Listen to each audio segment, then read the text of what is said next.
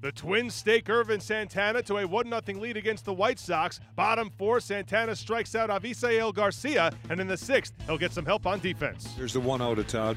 Swinging a line shot up the middle. Dozier dives, has it, tries to run to second, and the throw goes to first.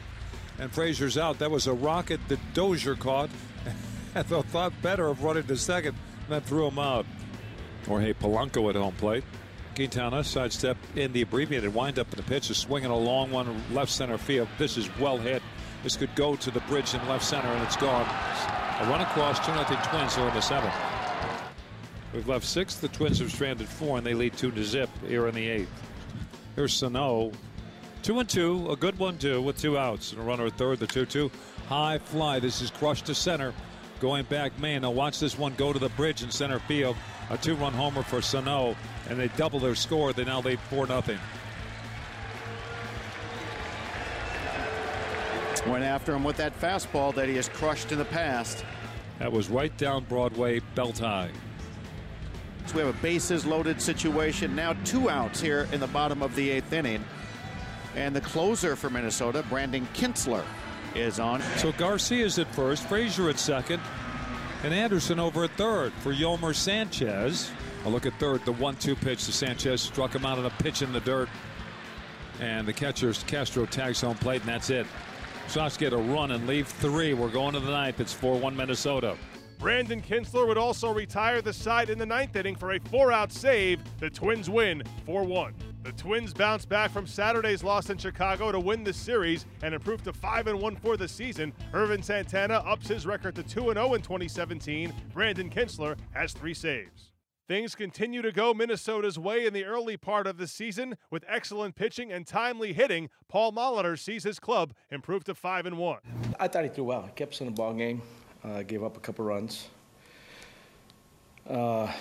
We didn't do on the other side with Santana. You know, kind of put us in check a little bit. We had the opportunity, I think, in the 3rd inning, maybe the 2nd inning, with Avi at the plate, 1st and 2nd, nobody out.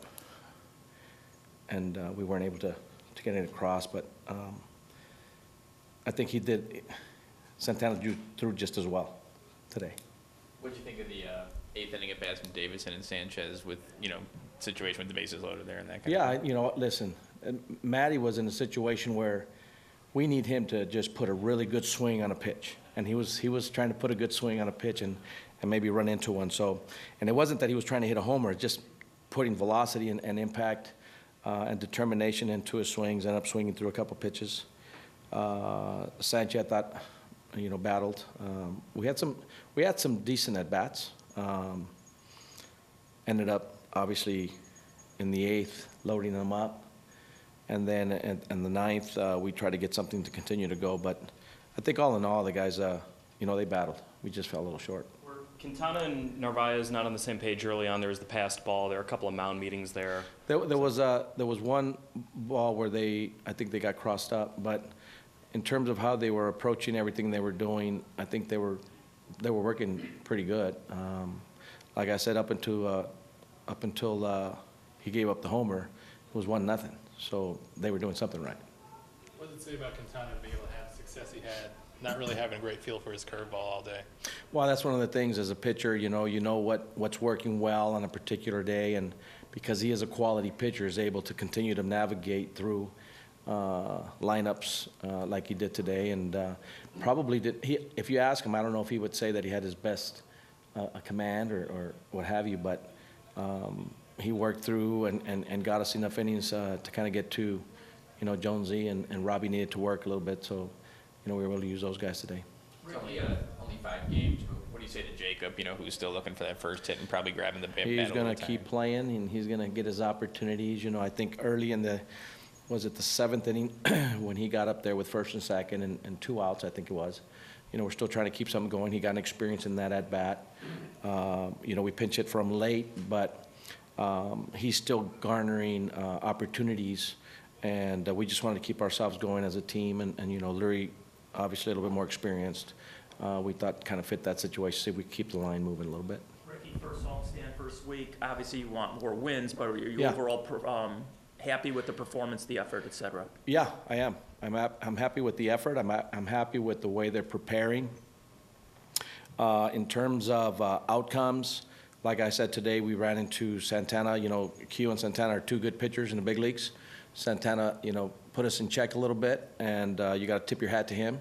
But the guys kept playing. It wasn't like they weren't trying to do their job. I think all in all, it was just two good baseball, for me, two baseball teams that put out two of their best, and one fell short. Ricky, Quintana's your number one pitcher, but what makes an ace? Is he at that point in your mind? I mean, he's the number one pitcher in your staff. I think even if you look at him in terms of how he approached the day-to-day, he maneuvered and navigated early, especially through some trouble. So he shows you the wherewithal and the focus and the ability and the tenacity to continue to pitch.